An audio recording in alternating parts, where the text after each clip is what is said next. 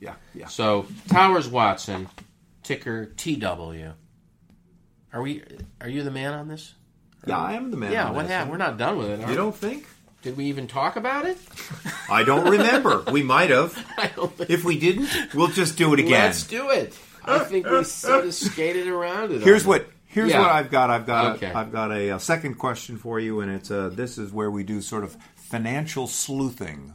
Are we doing Towers Watson? We're going to do some financial sleuthing on Towers Watson. Oh, Towers Watson. So, ticker here's a company. TW. Yeah. Here's a company that was up 40% in 2013. Huge move in the stock. Great. I look at this and I go, wow, what happened? Because the first thing I'm drawn to is the momentum. Yeah. Then I say, what happened? What happened? I look at sales. Any change there? Yeah, sales are up. I look at some of the other numbers. Yeah, they're up.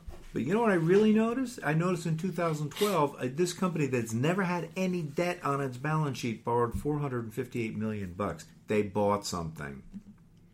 Well, and they issued stock. So and they issued some stock. So something's going on. It's not showing up in the assets, but it looks to me as though they issued stock, debt went up, they probably bought something. It's not reflected yet in the sales. It's not reflected yet in but the world knows it's happening, and that's why the stock was moving in anticipation. Well, their earnings went up, so maybe they bought a vendor and they brought something in-house. Yep. So what I would want to know is it a one-off story, or is it something that they're going to be doing over the long haul, and so they can continue to feel like growth? Because I got to tell you, the chart, this thing's going straight up. There's a stat I like to do that I'll throw out here, because in June 2011 they had $3.2 billion in sales. June 13, the estimate, which is pretty close, so this might be accurate, is $3.6 billion. So the delta on that is, $350 million. Okay, that's an increment in sales. Here's the analysis part.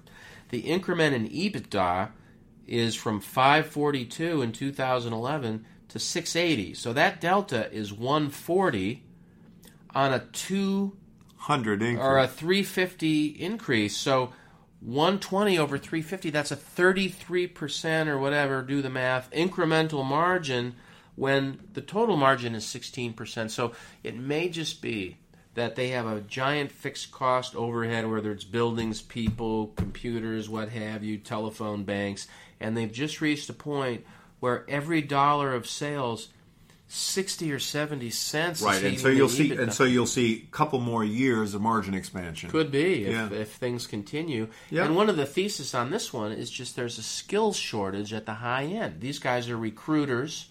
They recruit in the areas of talent management, risk capital, what else? Who knows here?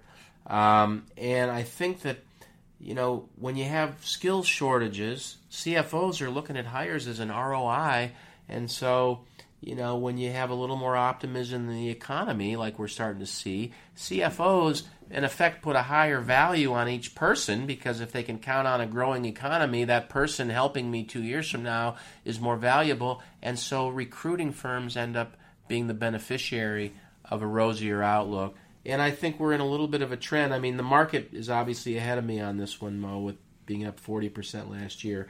But the valuation metrics, let me just review. 8 times EBITDA, that's a 12.5% cash-on-cash return. I think that's pretty acceptable.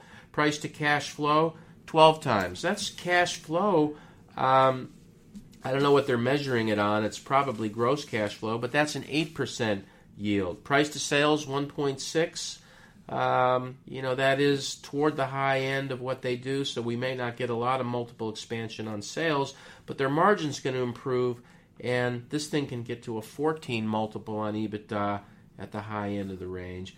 And I think you have a little bit of expansion in margin, PE, and sales are apt to be good the next few years because of this shortage of skills I'm talking about. And it's 8 times EBITDA, so I like it, Mo. It's valuation and a little bit of momentum here in the economy.